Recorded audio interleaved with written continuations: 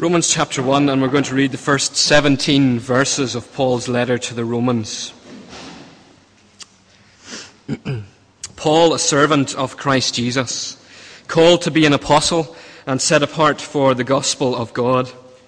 The gospel he promised beforehand through his prophets in the Holy Scriptures regarding his Son, who, as to his human nature, was a descendant of David, and who through the Spirit of holiness was declared with power to be the Son of God by his resurrection from the dead, Jesus Christ our Lord. Through him and for his name's sake we received grace and apostleship to call people from among all the Gentiles to the obedience that comes from faith. And you also are among those who are called to belong to Jesus Christ. To all in Rome who are loved by God and called to be saints. Grace and peace to you from God our Father and from the Lord Jesus Christ. First, I thank my God through Jesus Christ for all of you, because your faith is being reported all over the world. God, whom I serve with my whole heart in preaching the gospel of his Son, is my witness how constantly I remember you in my prayers at all times. And I pray that now at last, by God's will, the way may be opened for me to come to you. I long to see you, so that I may impart to you some spiritual gift to make you strong. That is, that you and I may be mutually encouraged by each other's faith. I do not want you to be unaware, brothers, that I planned many times to come to you, but have been prevented from doing so until now, in order that I might have a harvest among you, just as I have had among the other Gentiles. I am bound both to Greeks and to non-Greeks, both to the wise and the foolish. That is why I am so eager to preach the gospel also to you who are at Rome. I am not ashamed of the gospel, because it is the power of God for the salvation of everyone who believes. First for the Jew, then for the Gentile. For in the gospel a righteousness from God is revealed, a righteousness that is by faith from first to last. Just as it is written, the righteous will live by faith. This is the word of the Lord. Thanks be to God. We're going to look tonight specifically at these two verses 16 and 17. I'm going to be using a word pronounced in Northern Irish called power. There are several words we can use to critique a Northern Irish accent. One is power, because we speak about power, not power. And the other is donkey, because nobody over here says the word donkey the way we do. But I'm going to talk about power tonight, and specifically God's power. Now, it was Lord Acton in 1887 who said this: power tends to corrupt, and absolute power corrupts absolutely. Great men are almost always bad men. Whenever men are given power, it nearly always goes to their head. This seems to be his sentiment. If we think of all the people of our world today who wield the power, we might consider that they have power to change things. For example, the President of the United States has the power to press a button and launch countless nuclear warheads to the destruction of millions of people. Governments have power to demand taxes to run their respective nations. Bosses and large, high-powered companies have power to hire and fire people as they see fit. Wherever we look in our world, we find that there are men and women who wield power over others.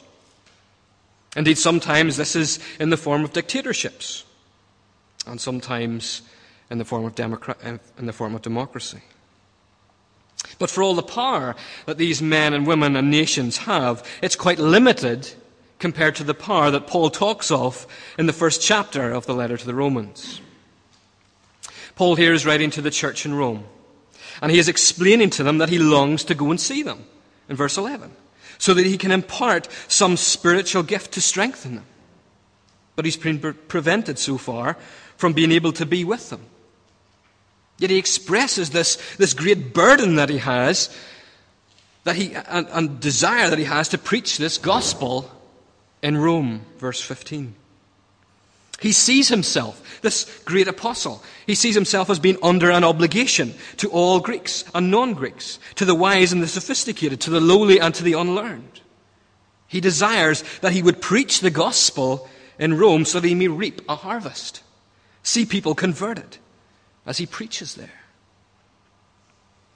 And then in verses 16 and 17, Paul lays out for us the reasons why he wants to preach this gospel in Rome. He tells us how we might experience God's power in this world. So let's have a look at this, and I want to look at it in terms of three main things. Firstly, we're going to look at experiencing God's power, knowing God's righteousness, living by God's promises. Experiencing God's power, secondly, knowing God's righteousness, and thirdly, living by God's promises. Paul was eager to preach in Rome this message which he had been set apart for. If you look in verse 1, Paul was an apostle. He was commissioned by God to preach God's gospel. Not his gospel, but God's gospel. It's not a message that Paul just decided one day that he would draw up on the back of a packet of cigarettes. This was God's message. It's a message regarding what was promised long before Paul even was born. A message that many others had pointed towards and to which the Old Testament would reveal. It's a message regarding God's Son, verse 3. It's a message about Jesus Christ, the Son of God, who in human terms is the son of David, the King of Israel, who sits on David's throne, and in terms of his godhood was shown to be God by his resurrection from the dead. The gospel Paul preached is this message of a promised Messiah, a deliverer, a rescuer, a God-man. This is the message Paul had been entrusted with, a message of a crucified king and a resurrected Lord. So why is he so keen then to preach this gospel in Rome? Why does he see himself as under obligation to Greek and non-Greek? Why would he want to preach this message at all? Because he is not ashamed of it. Verse 16. The NIV translation masks the way this continues on. In verse 16 it says, I am not ashamed, but it actually should say, for I am not ashamed. It leads on.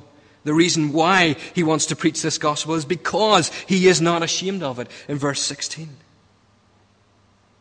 Now, when you think about it, this gospel at first glance, it doesn't seem all that spectacular, does it? A dead God on a cross. The method of execution given to the lowest form of scum on the planet in the Roman world. It seems pretty small, seems pretty petty next to the great philosophies of the intellectuals of Rome and ancient Greece. Did it not? It didn't seem to appeal to the intellectuals of Paul's day. I mean, can you imagine trying to preach a crucified God to Roman citizens who would teach their children that crucifixion was the worst thing that could possibly happen to anybody? Just think how revolting they would have considered it. How utterly fantastic. Here was the capital city of the whole world at the time. The center for arts, for culture, for sophisticated society. All roads led to Rome. There were the elite classes, the center of power in the whole empire. Can you imagine how they would have received this message? Indeed, not much has changed in 2,000 years, has it? Listen to Polly Toynbee of the Guardian newspaper as she writes specifically about C.S. Lewis's Narnia, but more generally about Christianity. She says this. This is in regard to the film that was released several years ago. Of all the elements of Christianity, the most repugnant, she says, is the notion of the Christ who took our sins upon himself and sacrificed his body in agony to save our souls. Did we ask him to? See, to the intellectuals who value reason and wisdom, the message of the cross is foolishness, an incomprehensible riddle that brings only scorn and contempt. It makes no sense to them. They find it revolting as they inwardly look to their own wisdom as the yardstick by which everything else is to be judged by. And while the Jews, they were no better. They sought signs, as Paul would write to the Corinthians. They looked for fire to come down from heaven, for the sun to stand still in the sky. The message of a crucified Messiah, their Messiah, was a stumbling block to them. How would they listen? Or what about the spiritual gurus of today who seek to get lost in the unfathomable nothingness of inner enlightenment? Getting drunk on ecstatic experiences, or maybe even worse. Seeking to find enlightenment, which turns out, of course, always to be that enlightenment which leads us to the fact that we ourselves are God for some reason. And what about those who look to the greatness of human achievement? Who pull out those creeds of humanity is getting better all the time. The more advanced we get, the better we get. They don't much like the gospel, do they? They're always seeking after the latest and best, not some ancient story from a crusty old book. You see, it seems that there was any amount of reasons for Paul to be ashamed of the gospel. Any amount of reasons for us to be ashamed of the gospel. Indeed, consider all the suffering Paul went through because of it. Flogged, stoned, hated, scorned, shipwrecked. Yet even when it looked like the odds were stacked against him, he boldly proclaims that he is not ashamed of this gospel. Why? Because it is the power of God. It is the power of God. You see, in the proclamation of the gospel, in the heralding of this message, the very power of God, the God who created the universe, is active in the world. Here in the gospel of God, the power of God is experienced. Here is absolute power which doesn't corrupt, but rather transforms. This gospel, which seems so weak, so incapable of affecting anyone, of bringing any person to believe it, its message actually wields a power like nothing else. A power greater than all the might of imperial Rome. A power greater than that of any nation under heaven. Sure, the Roman emperor had power. At his command, he could take life. But here in this message was the power to give life. The great Dutch theologian Herman Bavinck once wrote this: that knowledge should be life. Who can fathom that? That knowledge should be life. Who can fathom that? And this power is the power of God for salvation. The power of God exercised in creating the heavens and earth is here exercised and applied to bring about a recreation of life, a salvation that is a rescue from sin and its inevitable punishment, a salvation that transforms lives and changes hearts and minds. A power God exercises to give new life to people who are under the power of sin. See, this gospel that Paul preaches and that we preach is God's power for salvation. It's not for making us wealthy. It's not for giving us healing from diseases or sicknesses. It's not to provide us with ecstatic experiences so that we can experience God on demand every time a certain type of music comes on, or every time we're in a certain place, or every time we take a certain chemical substance. It's not for our manipulation. It's an act of God's recreation in the lives of those who belong to this broken, sinful, and corrupt world. And who's it for? Everyone who believes. The gospel message is for everyone who believes it. For those who will trust Christ, rest on Him and what He has done. For those who will believe this message of God's power. And for those who believe they experience that power in their lives. And it brings transformation.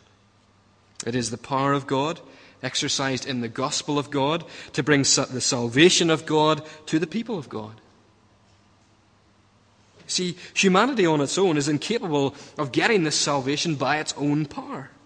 We are powerless when it comes to fixing our brokenness and our alienation from our Creator. That's why the gospel is needed, for it brings God's salvation for us. And those who believe this gospel message of the life, death, and resurrection of Christ experience this salvation through the power of God in their life. The same power which raised Christ from the dead, which in the words of verse 4 declared him to be the Son of God in power, according to the Spirit of holiness, is at work in those who believe.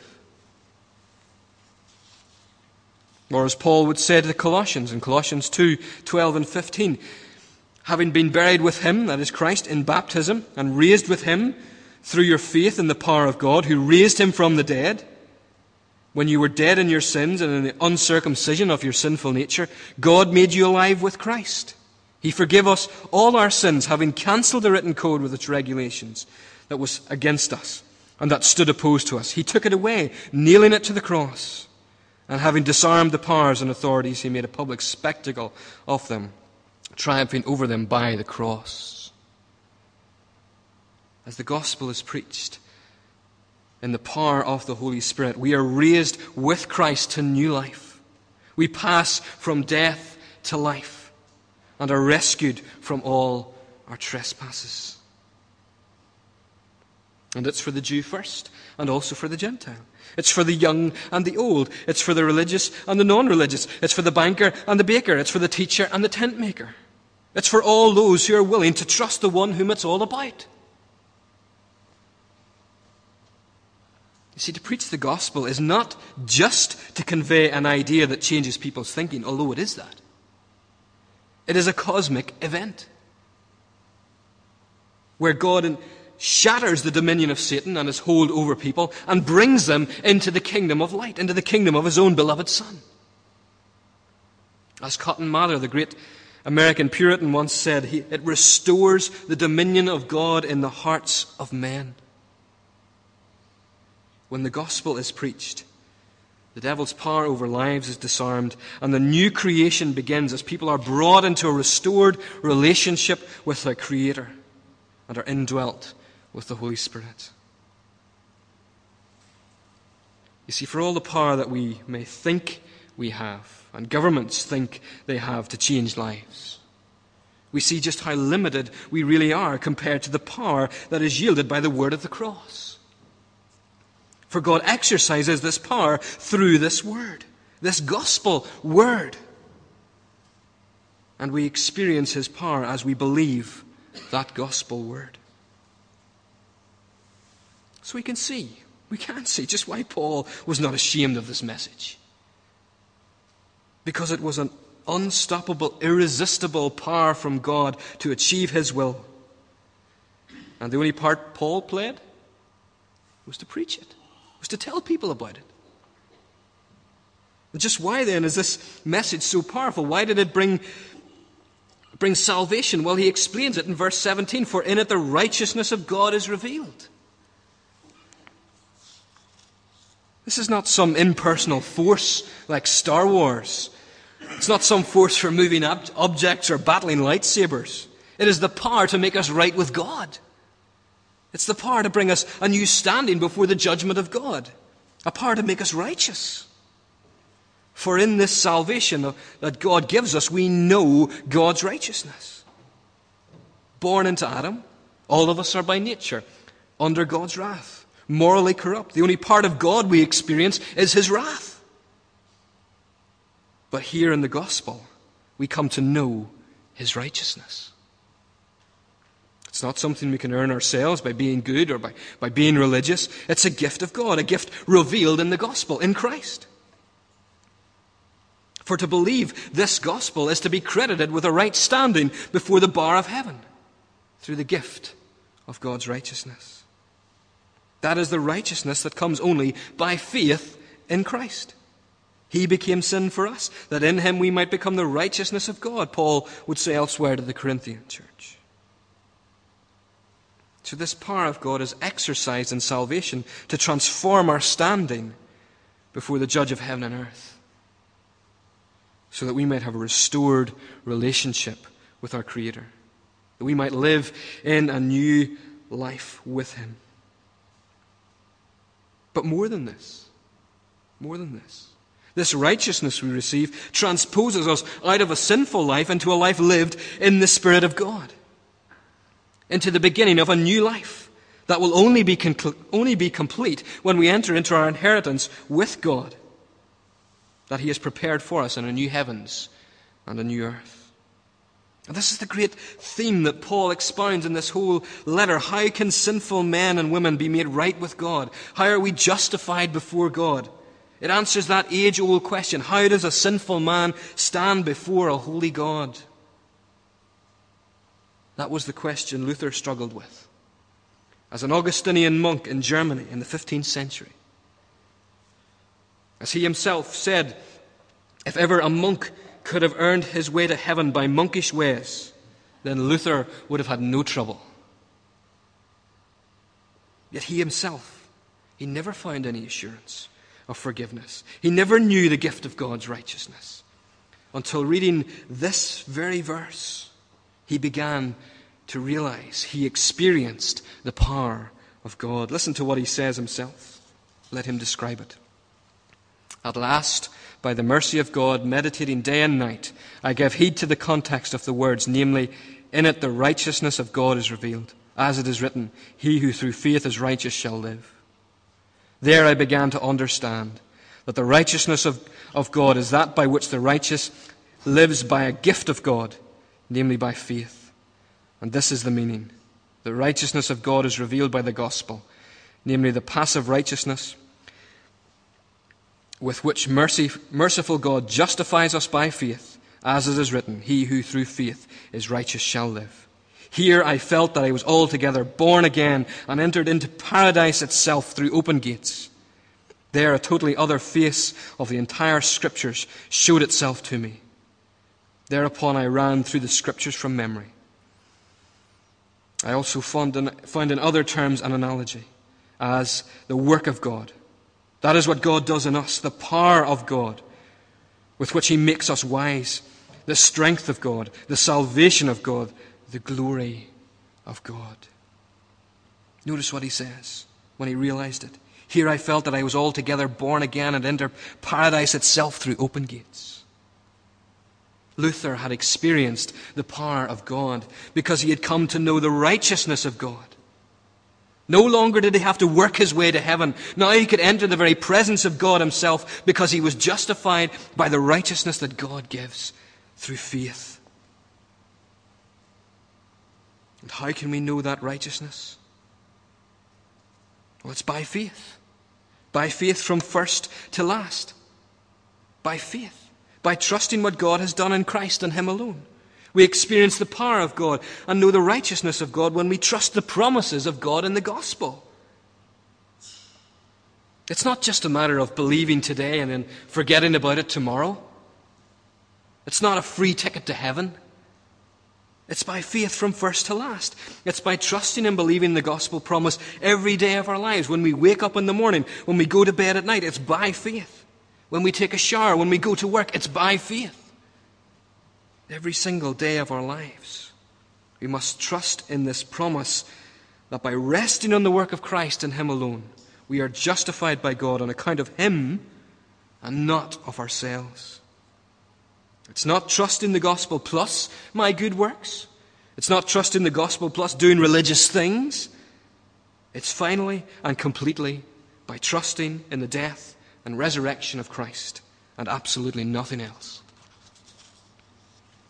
And Paul quotes from Habakkuk 2:14, the righteous will live by faith. Habakkuk, of course, was a priest in the temple of Jerusalem and was lamenting at the awful state of the wickedness of the people of God. And he prays to God to do something about it. And so God answered him, okay, I will. I'm going to send in the Babylonians. And they're going to carry the people of God into exile. And Habakkuk protested, saying to God, that isn't fair. The Babylonians are even worse than we are.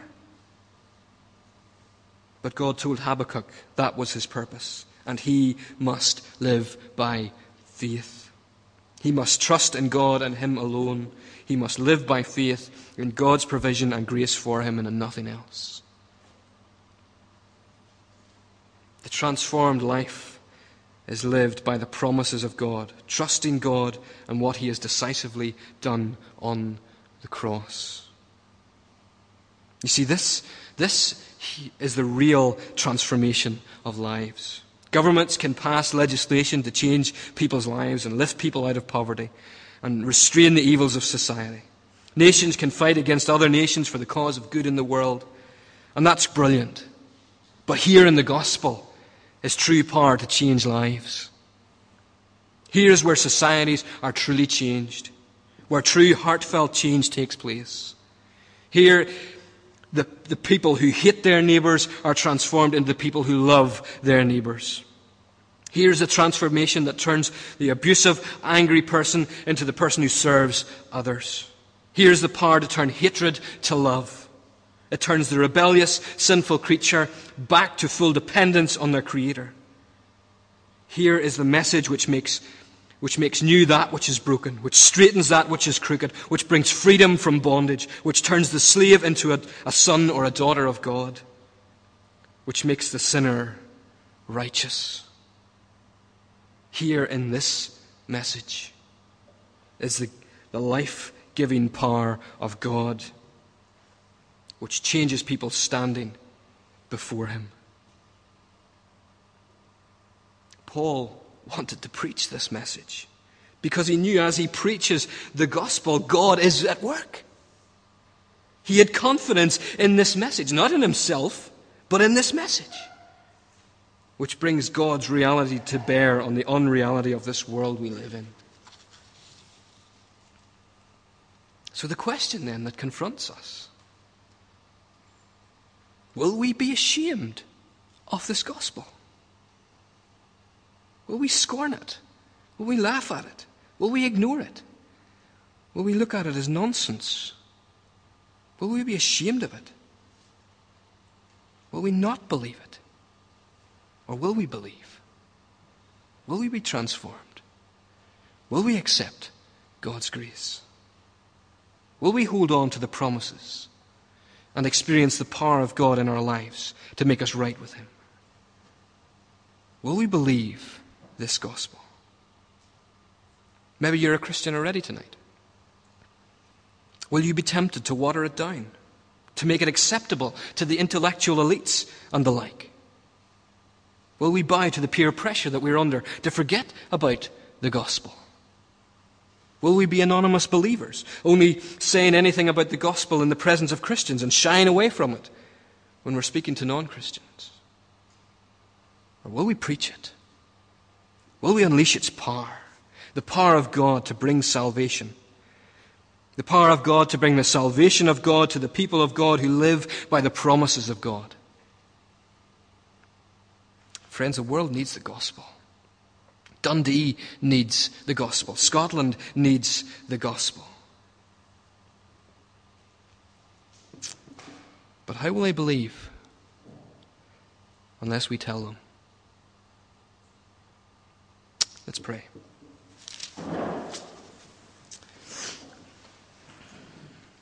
Father, we do thank you so much for the gospel. We thank you that it is powerful to change people's lives, to transform their standing before you, to bring them out of darkness into the kingdom of your Son, to make them righteous. Father, we pray that we will not be ashamed of this message, but that we will preach it. And that as people hear it, Father, that your power will be at work in their lives to transform and change them. How we would pray this for Dundee, for the students on campus, for the housing estates around Dundee, for Scotland and for the world. Give us a passion, a motivation and a vision to trust the power of your gospel, not to be ashamed of it, but to preach it. For we ask it in Christ's name. Amen.